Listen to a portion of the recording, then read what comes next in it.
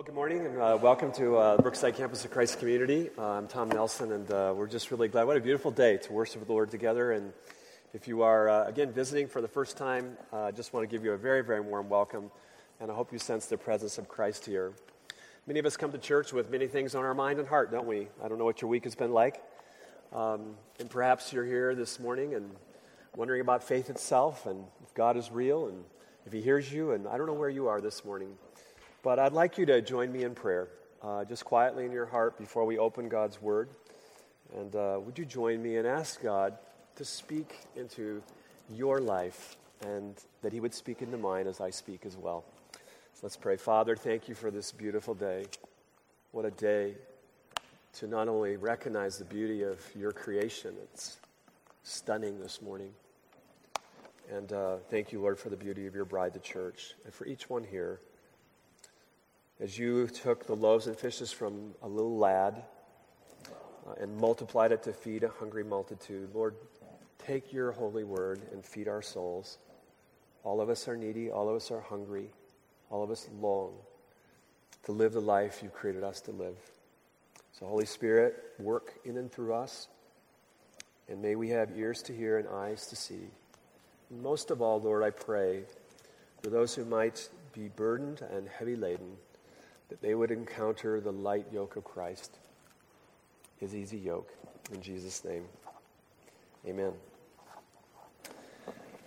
Well, this past week I had the wonderful joy of reconnecting with a friend of mine from Chicago.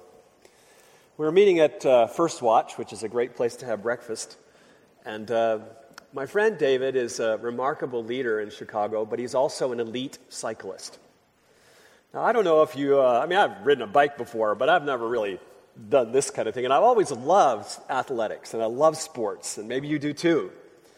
And cycle racing, elite cycle racing, has got to be one of the most amazing things. I've never participated in it, but I've always been in awe of these athletes.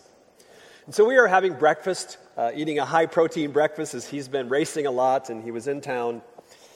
And I said to him, David, what are the keys to competitive racing? I've always wanted to know that. You're like a rock. You're like an aerobic machine. And he started telling me about it, and it stunned me. He says, we have a regimen of training. We work hard to build up this endurance and muscle strength, and he used all these technical terms of watts. And if you're a cyclist, you know this stuff. But I was like, wow, aerobic training. He says, you got to also eliminate any extra pounds, not only on your body, but on the bike and on your equipment. And you wear the lightest clothes imaginable. And he said something to me, maybe again you know this, but he said to me, elite racers spend at least $3,000 a wheel on their bike to shave off ounces of weight. Can you imagine that? And he said, yes, extra weight is your greatest obstacle in winning the race. And he said, not only that, it's when you run the race or when you cycle. It's not just preparation is important, but he said, when you actually cycle a race, and get this, he had just finished not too long ago, or last summer, the Leadville 100. The Leadville 100 is one of the most grueling races in America, where you cycle as competitive racers 100 miles all above 9,000 feet elevation in Colorado. That's amazing. And he said, what you need to understand, Tom, is that the greatest obstacle to you when you ride a bike in a race is the wind. And he said, the wind is your greatest obstacle. The wind creates drag. And he says, you always ride with the pack. You always stay close to each other, leaning over your front bike, capturing the draft in front of you. And he says, you always pace yourself to have that final sprint at the finish line. And as I listened to David, my friend, and his amazing endurance, there were 3 rules of the road that grabbed me. What he was saying to me about racing well was that we need to travel light. We need to train well, and we need to stay focused.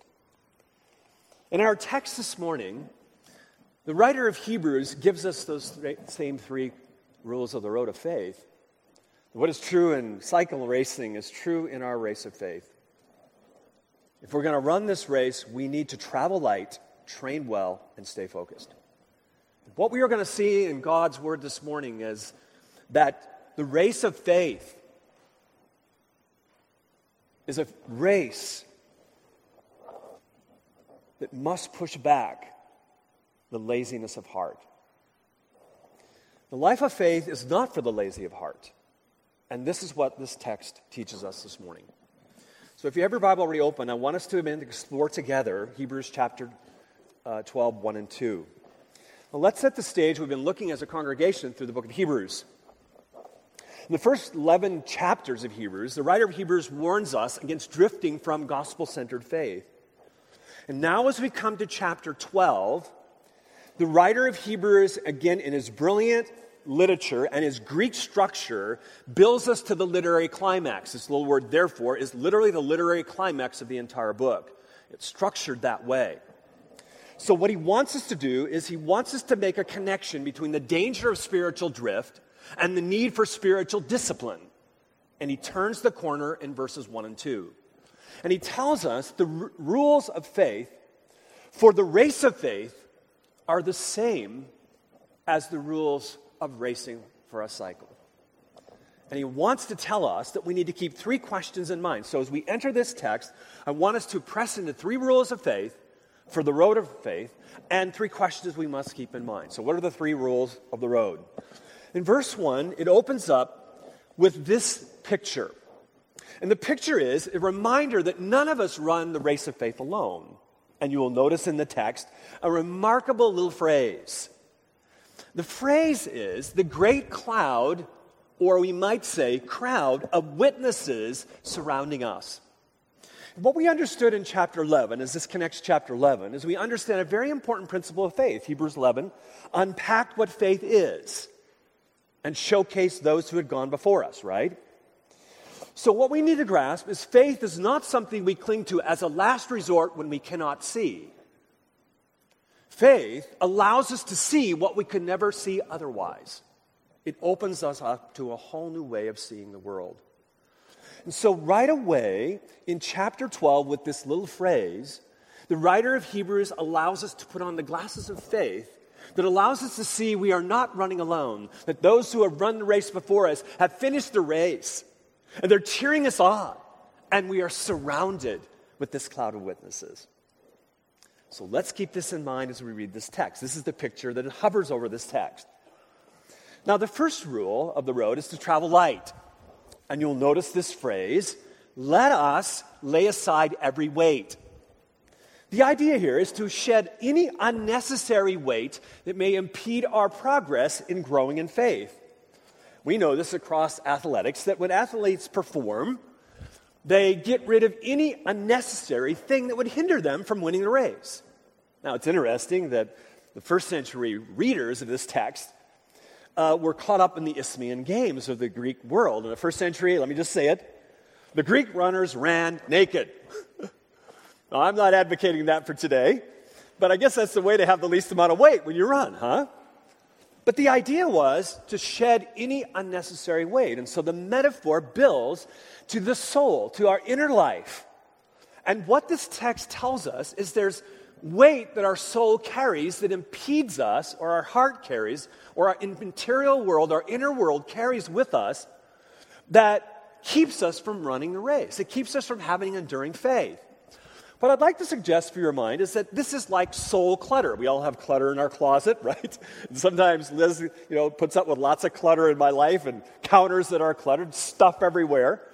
But this is the picture of soul clutter. Soul clutter is not sin in itself. It can become sin.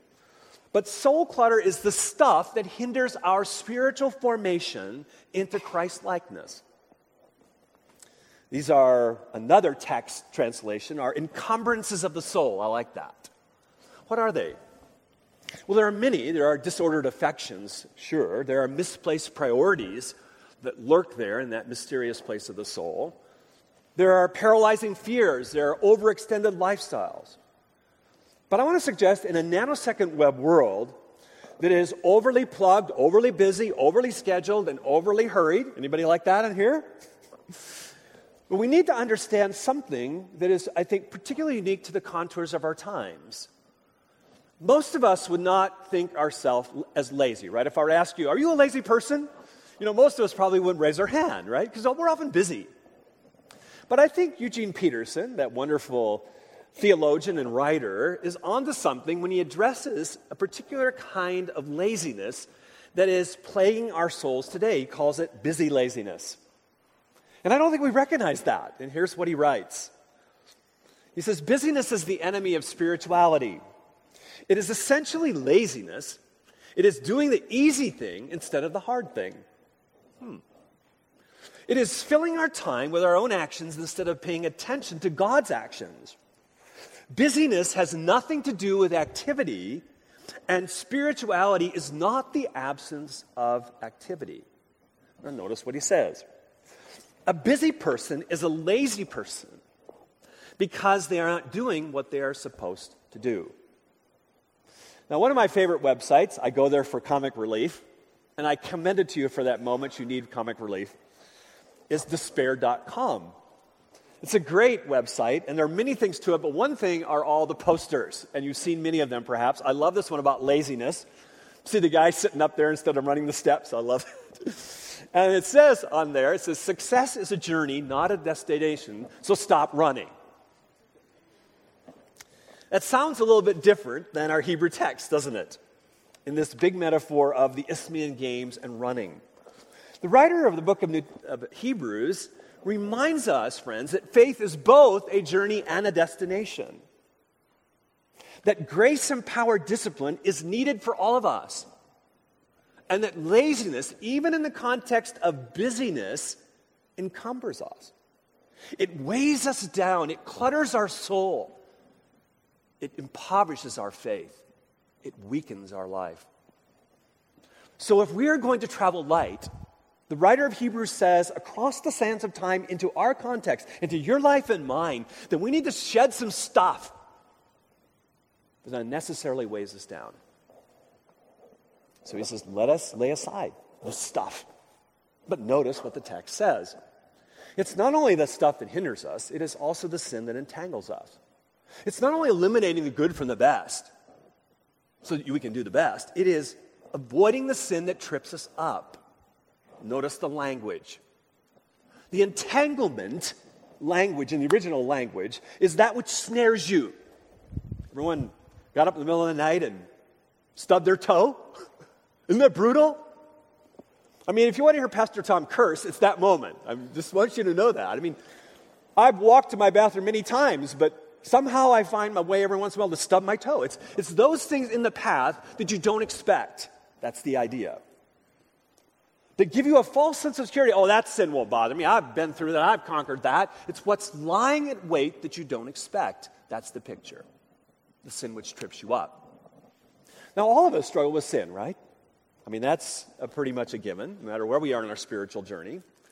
And notice what the writer of Hebrews does not do. That's always important when you read your Bible. Not only what's there, but what doesn't he put there and why? And notice the writer of Hebrews does not give us a laundry list of how we stub our toe and sin. All the ways you can sin. Notice that? So the writer of Hebrews does something even more important. He doesn't give us a list of sins to watch out for that trip us up. Oh, there are those in the Bible, right? We know many of them.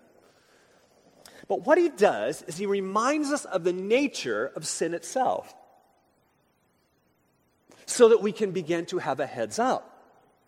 And notice the language is one of deceit and entanglement. If you've been with us in the series, you know that in Hebrews 3, he already introduces this category of the deceptiveness of sin in Hebrews 3. That sin deceives us and it hardens our heart. And so he picks that imagery back up here in chapter 12. So we need to grasp that sin by its very nature deceives us and it hardens our heart. It blinds us to that which is tripping our heart up. Sins may be pride, it may be greed in our lives, it may be envy, it may be bitterness, slothfulness, it may be an unforgiving spirit, it may be gossip, it may be sexual involvement outside our marriage. See, none of these would be alluring. They wouldn't be attractive if sin's nature wasn't deceptive, if it wasn't pleasurable for a time. But sin's allure suddenly loses its allurement because in that bait we swallow, there is a big hook that enslaves us and leaves a trail of destruction around others. If we're going to travel light, all of us need to continually shed off unnecessary weight and the soul clutter in our life. We also need to learn how to say no to the sin that trips us up. And what that means, the writer says, is that we must, second rule of the road, we must train well. The language of this text tells us that faith is like a muscle, and it grows with exercise.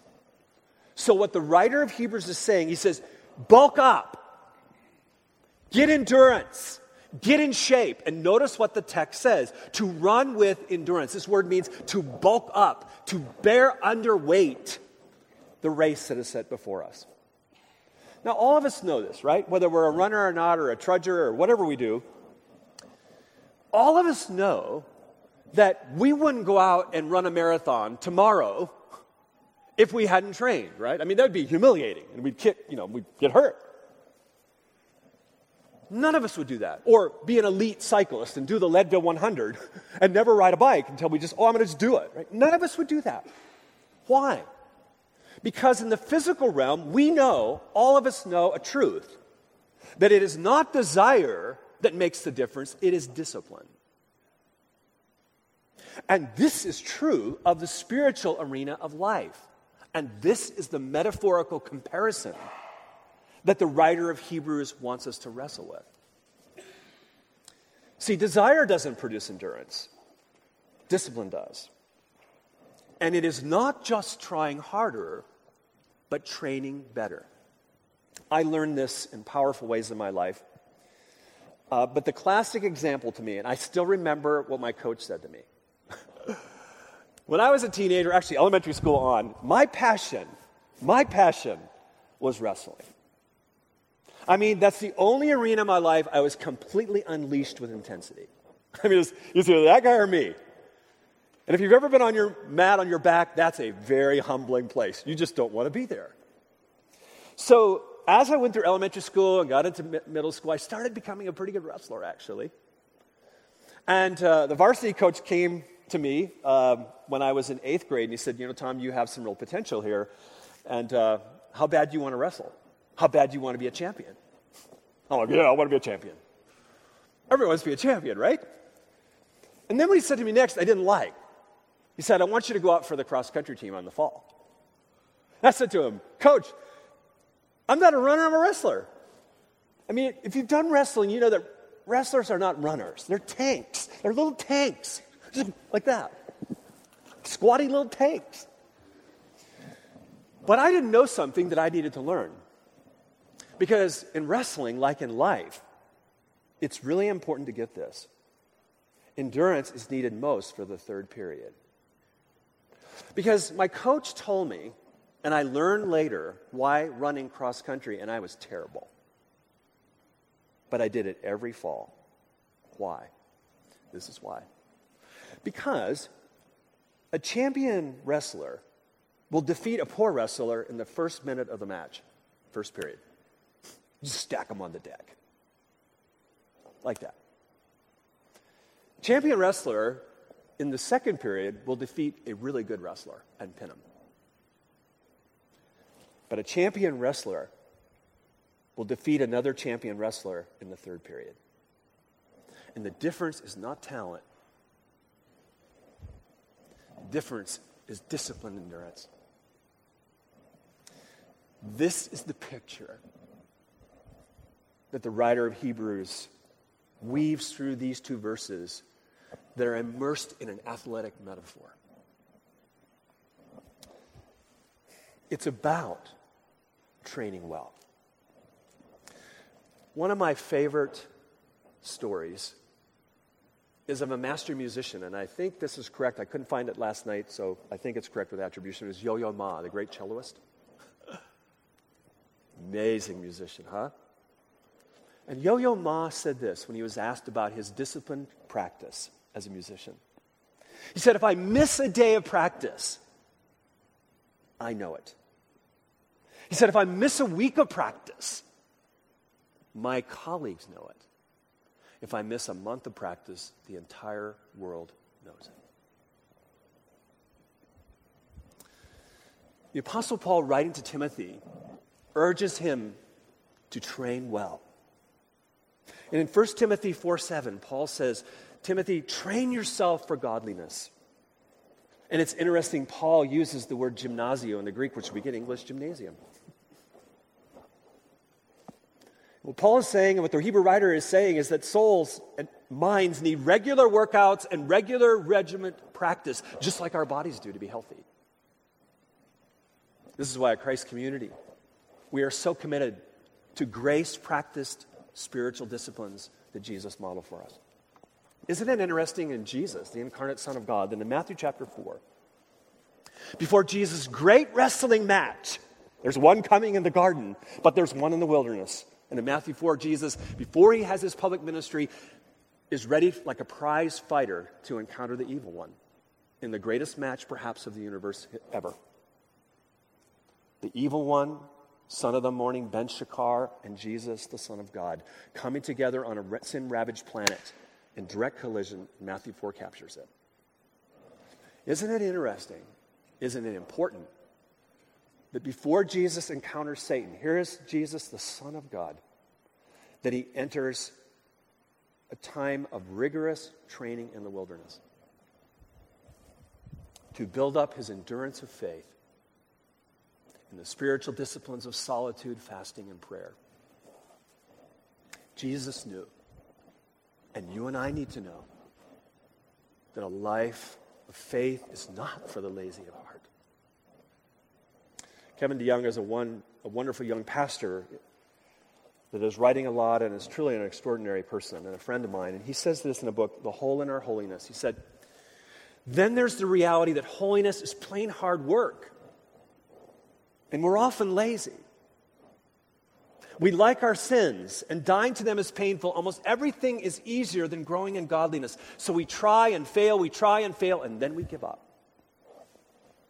It's not accidental that in verse 3 of this Hebrews chapter 12, the push of this text is for those who are faint-hearted and ready to throw in the towel. Are you there this morning? The race of faith is hard. It requires endurance. But it's not just trying harder that will set us up for failure, and you for failure and me. We will never finish well if we think it's just trying harder in our own desire. We finish well when we train better with Jesus. I love Jim Collins' latest book, Great by Choice. Jim Collins is a marvelous organizational leader and business consultant. And if you follow his work, I think he's having probably the most profound influence on organizational theory and life today in America and the West. He wrote Built to Last, Good to Great. His latest book is Great by Choice, and he's a researcher with data.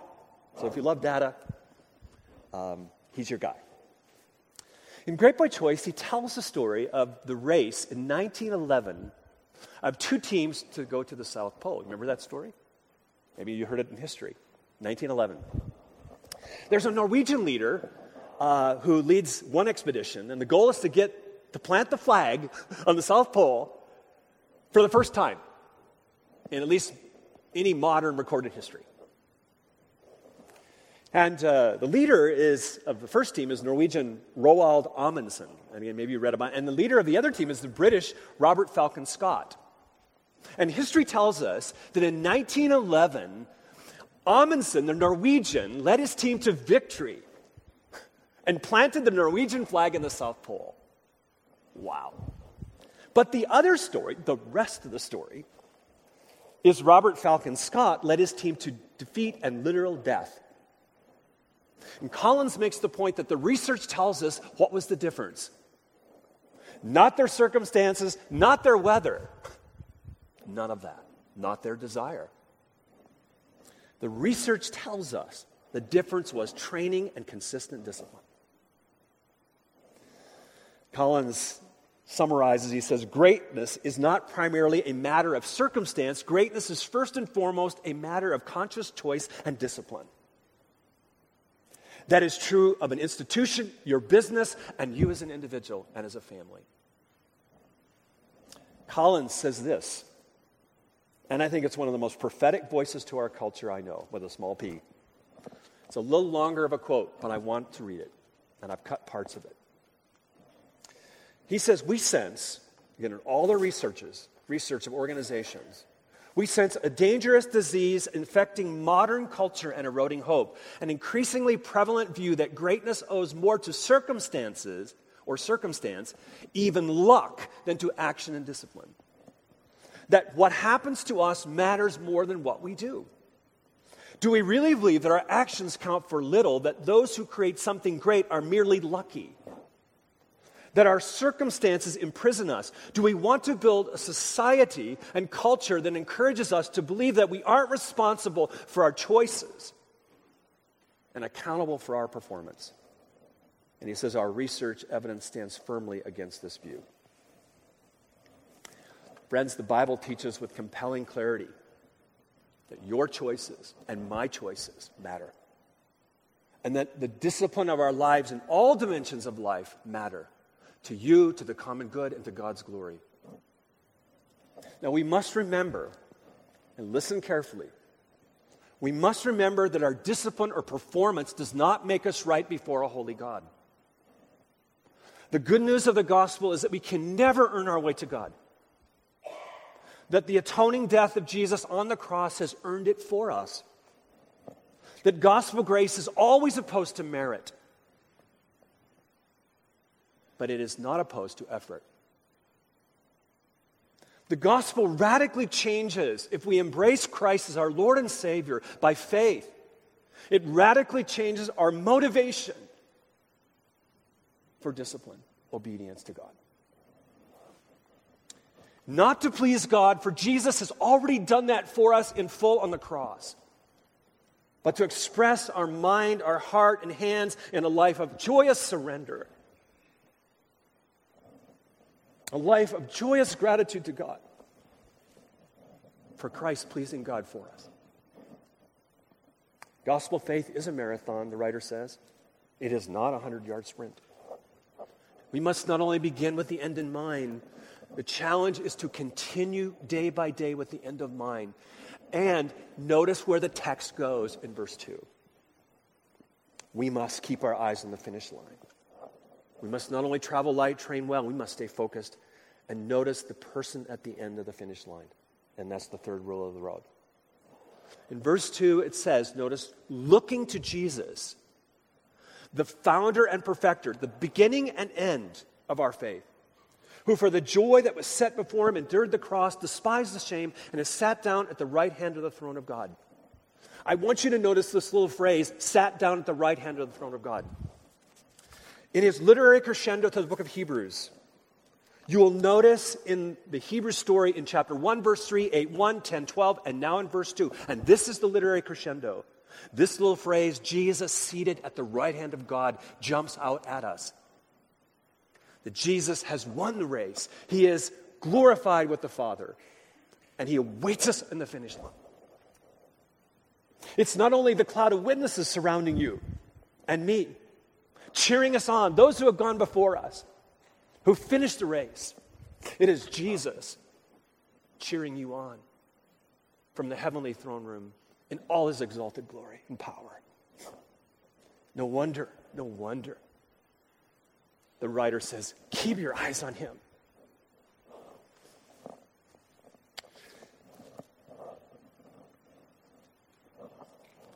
Notice the word joy. Isn't that amazing? It seems awkward there.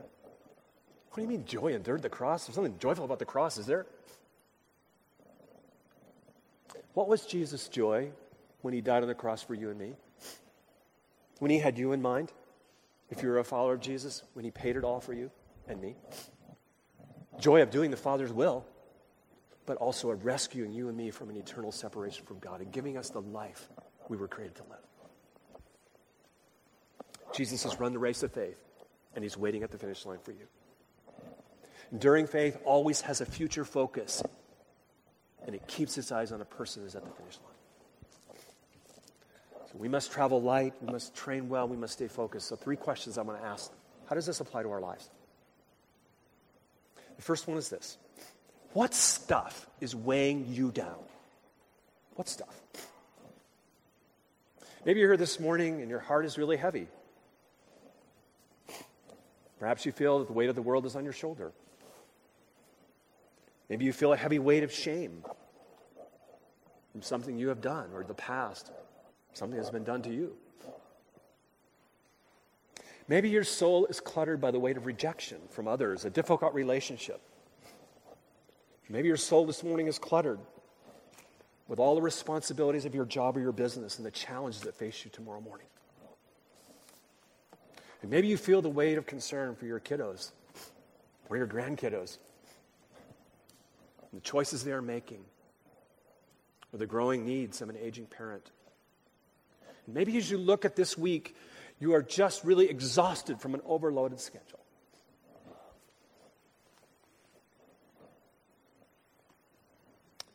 Maybe you are in bondage to an overly materialistic lifestyle, living above your means, having too much month at the end of your paycheck. Maybe your soul is cluttered with fear. Fear of being exposed to what you have done, the weight of carrying secrets. Maybe your heart is heavy with the weight of having to prop up your image to your buddies at school, to your friends at work, to your neighbors. That you have to always look the best, be the coolest to be the best. Have you thought that perhaps you're just running with too much weight? The Apostle Peter says this in 1 Peter 5:7. He says, cast all your cares on God because he cares for you. Perhaps it's time to let Jesus carry some of that weight you are carrying. Jesus, in his great invitation, invites us to his yoke, to learn from it, to be his apprentice, and he says, my yoke is easy, my burden is light. Is that your soul? Is that my soul? Will you let Jesus carry more of that unnecessary weight in your life? He's got broad shoulders. And what do you need to do today, this week, this month, this year? What do you need to eliminate in your life? Think with me. That will allow your soul more time to be refreshed, to cultivate intimacy with God who now seems distant, to nourish your faith and strengthen it. For some of us this morning, we may need to do something new. We might need to have an area of obedience where we've been disobedient. But I have a hunch that many of us here, not this morning, who are followers of Jesus, if you're a follower of Jesus, do not need to do more for him, but to do less for him so that you can have intimacy with him. Psalm 46, verse 10 is a continual companion to my often hurried soul. And may it be to yours this week. Be still. Be still. And know that he is God. What's weighing you down? Secondly, what sins are tripping you up?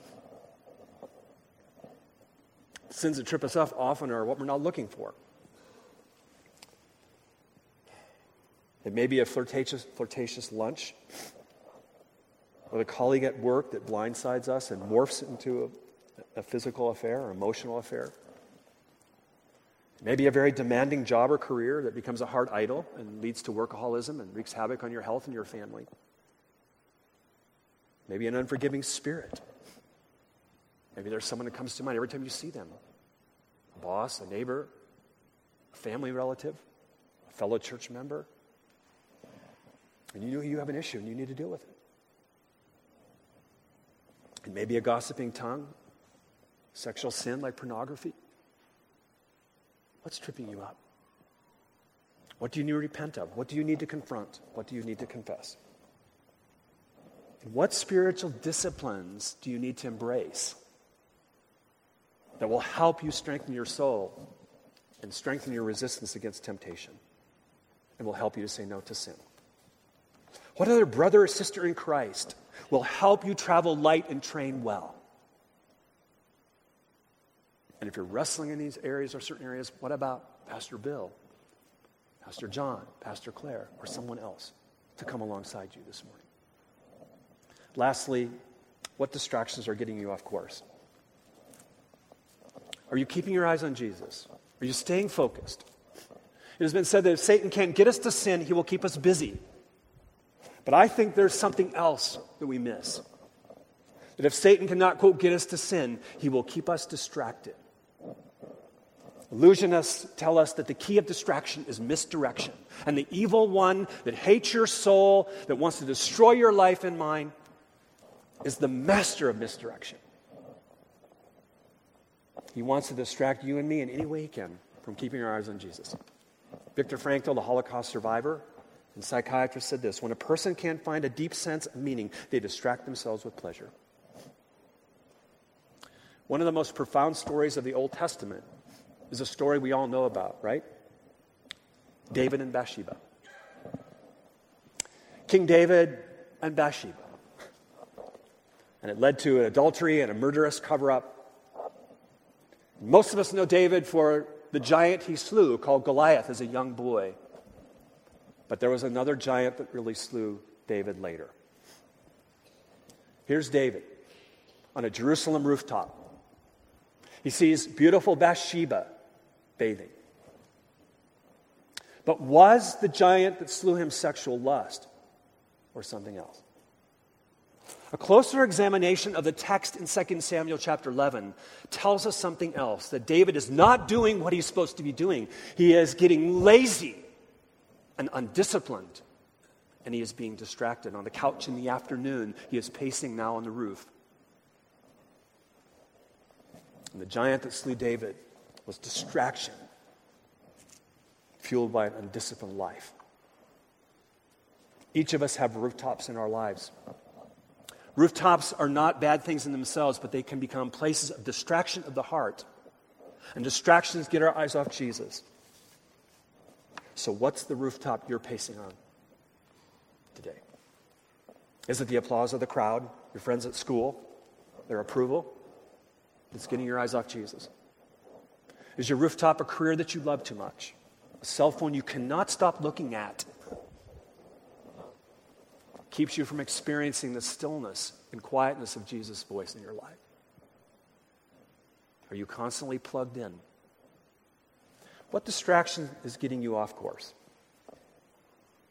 What kind of misdirection are your eyes following and your heart is pursuing? Liz and I were in Florida not too long ago at a conference for the persecuted church in Iran. We had a couple days and we had a lot of fun on the beach, although the weather was terrible, but Liz purchased a t-shirt we love. The t-shirt says this: "Not all who wander are lost." And I just want to say, I love the t-shirt. And I think it reminds us of the importance of curiosity and the mystery of the journey. But wanderers may not be lost, but they often are distracted and lazy. And if we're going to finish well, we must run the race in the power of the Spirit. We must do it within spiritual community. We must travel light, train well, and stay focused. For faith that honors God, gospel faith, is not lazy of heart. Let's pray. Father, this text grabs all of us. And may we in grace respond to what you want to say to us.